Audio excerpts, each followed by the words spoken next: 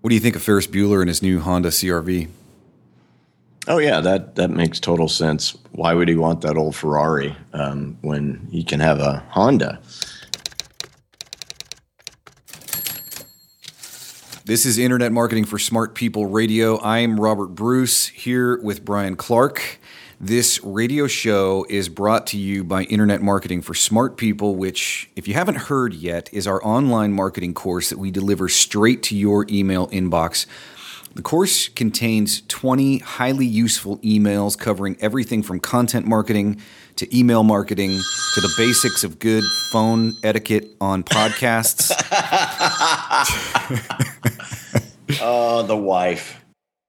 If you want to jumpstart your online marketing efforts, if you want to skip a large part of your learning curve with all this stuff, if you want to learn how to use the online marketing strategies and tactics that actually work, get on the bus. Sign up. Oh, and it's totally free. If you want in, it's easy.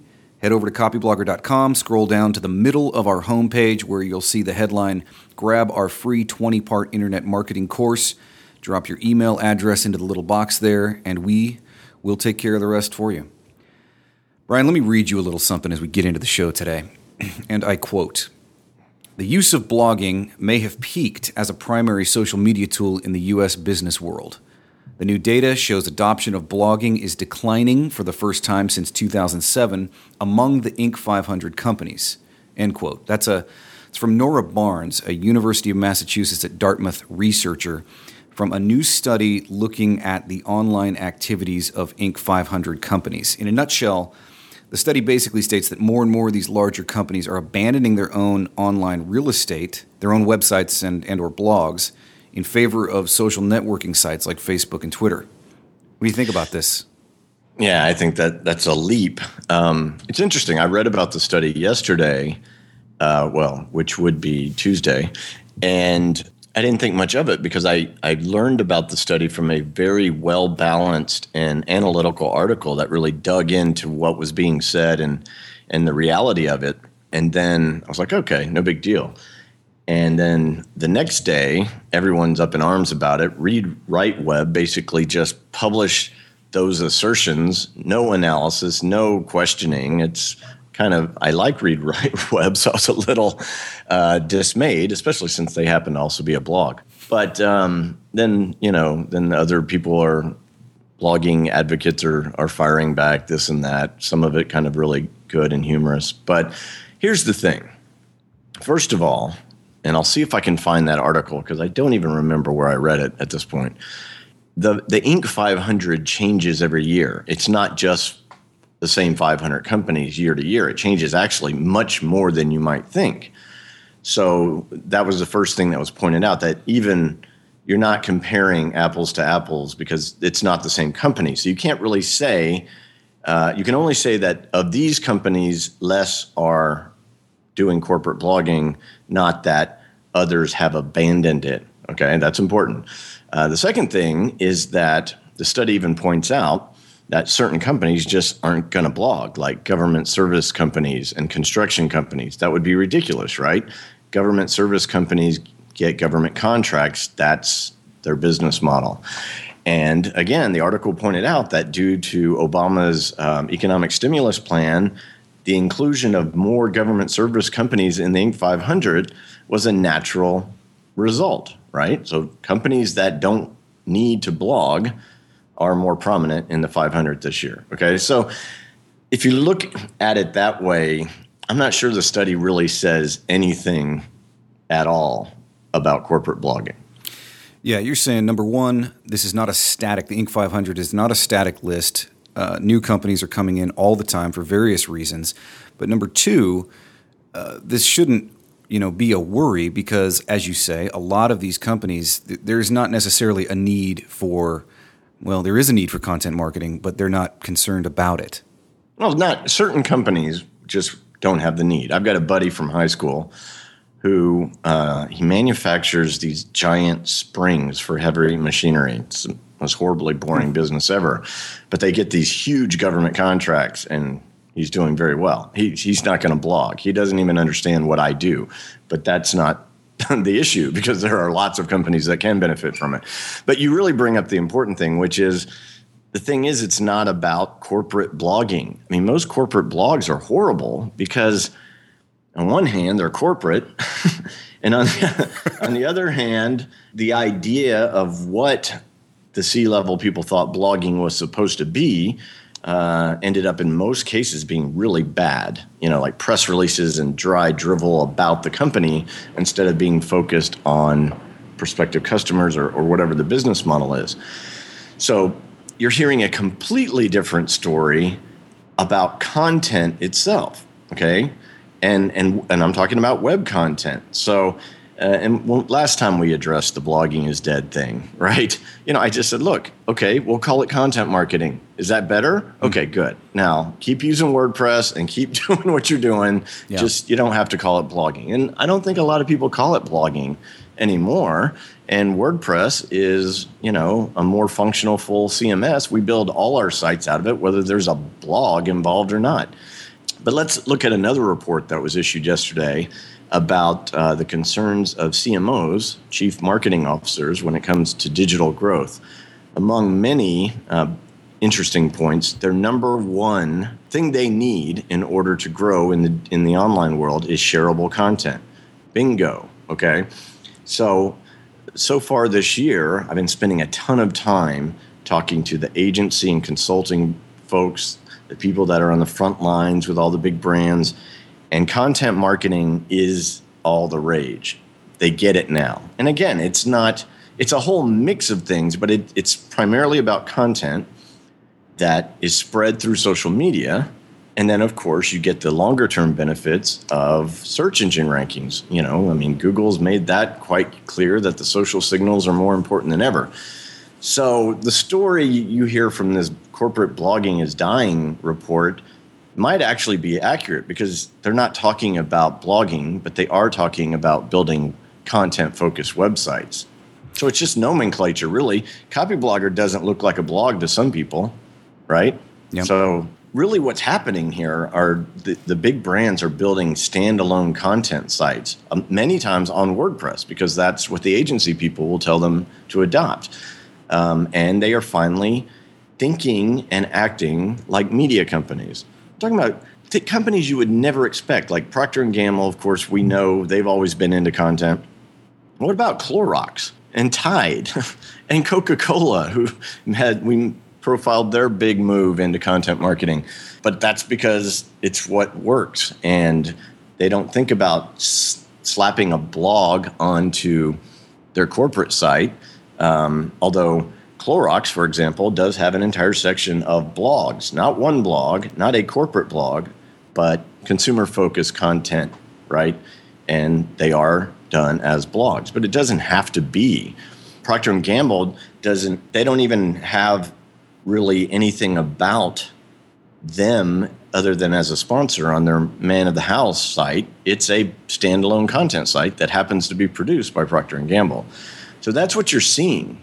Some companies they're building individual media assets, often many of them, 10, 20. Some companies, you'd be surprised, like in the travel space, have hundreds of niche sites that they own. We talked briefly about this a while ago, and it's one of my favorite stories. But just to give people some context, let's talk for just a second about Procter & Gamble. In the past, you could call it their content marketing of the past, and what they're doing a little bit in the future, or doing now and into the future. I mean, this is a company that has millions and millions of dollars that they could pour into advertising, traditional advertising of all kinds of media. And they still do, correct. Yeah. But they're also, I'm kind of torn here because I really want to talk about Coca-Cola going all in, as we were discussing a few weeks back, a great article. But Procter & Gamble, just the short version, if you will, what was the old decision they made decades ago, and then what does it look like now that they're doing today? Just to give people an idea of what this looks like in the real world. Oh, yeah. I mean, we've talked about it on the show before, but yeah, they invented the soap opera on radio as a way to reach Depression-era housewives. And they did it through serial drama, show up every week, find out what happens, cliffhangers, family drama, all that kind of stuff. And then obviously with the advent of television, they made that move. By the 70s, soap operas were the most lucrative form of television on the planet. And two of the most popular shows were actually produced by Procter & Gamble. They had a separate division called Procter & Gamble Productions. Most of what happened from those early days, that changed. And you didn't have companies producing their own content.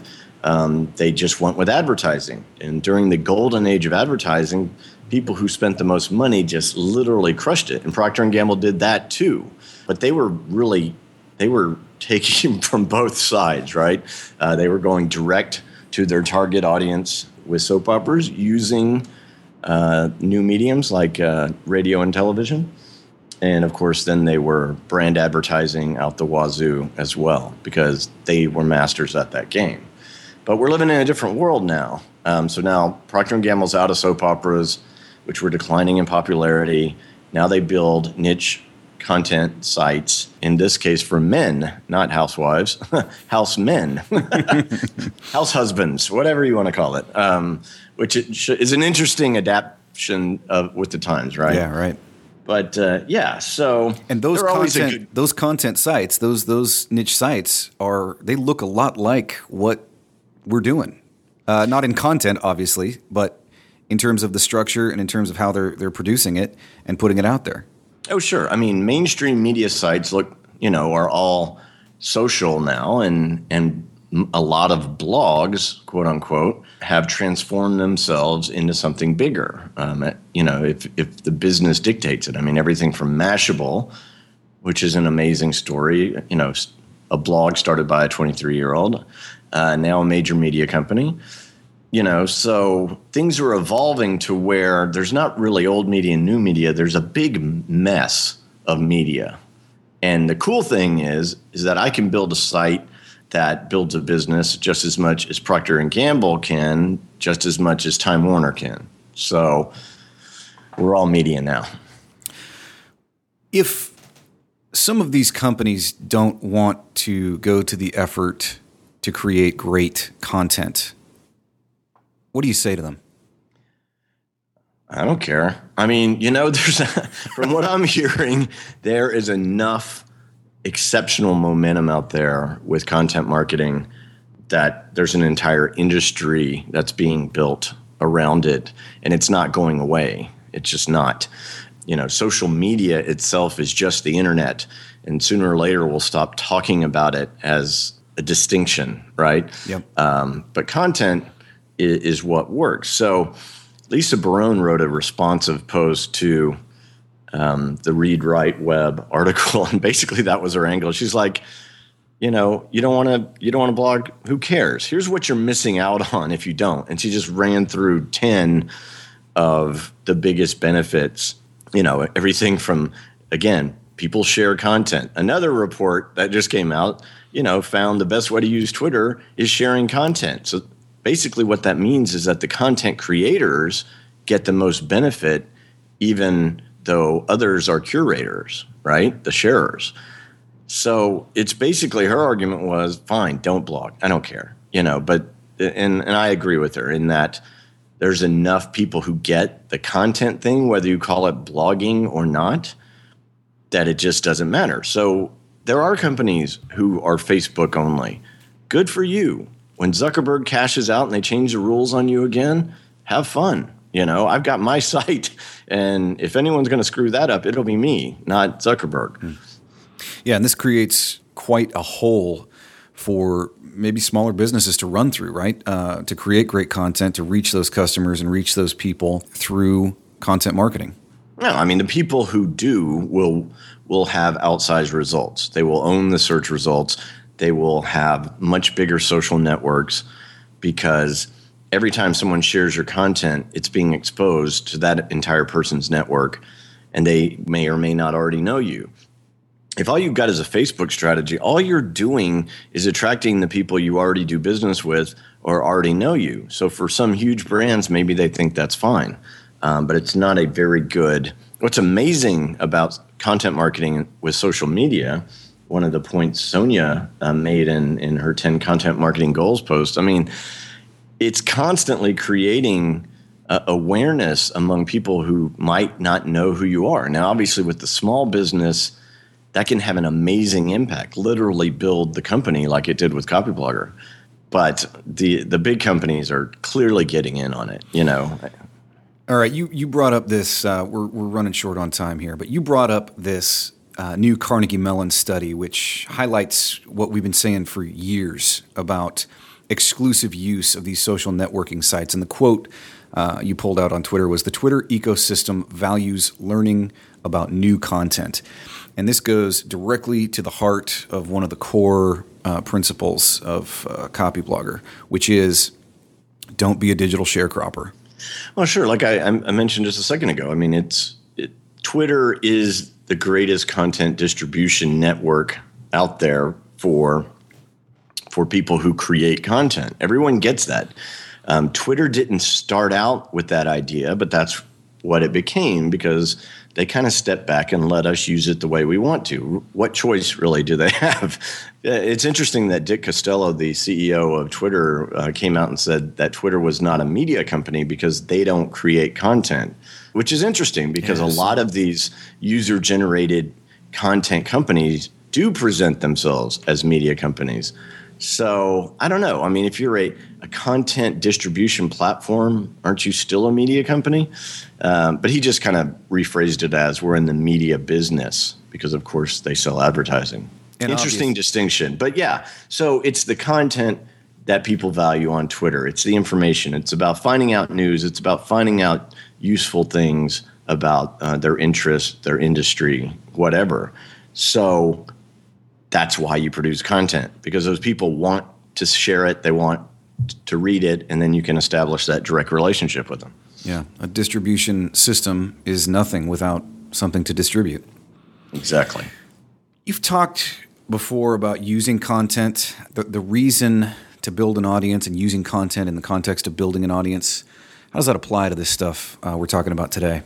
You know, again, going back to Sonia's post of this week that talked about the goals. I mean, everything from, you know, that lead generation aspect, establishing trust and rapport, and stuff that used to be traditional advertising or copywriting, like overcoming objections, expressing benefits. All of that can be done in a so much more friendly and useful way over time with content. But the one she focused on at point 9, developing new business ideas. I'm going to be talking about this in detail because, again, that's how we built the company. We had an audience first, and then we listened to the audience. We watched. We didn't necessarily survey or ask, but we watched, and then we, time after time after time, figured out what people wanted and would actually pay for because it solved a problem. That is kind of my project for this year. You'll be hearing about it more. Is that cryptic enough? I'm interested. Well, you kind of have an unfair position. Right. I'll get a little inside look before you make it public, right? Sure. So what's a good takeaway for all of this? For somebody who is looking at these articles and these studies, they're doing content marketing, they're blogging, they're putting content on their websites. What does it mean for them? It basically means that content's the thing. It's what people want. They don't want advertising. They want content that solves a problem. This has got a lot of very smart people to finally see the light that they indeed do need to be digital marketing companies.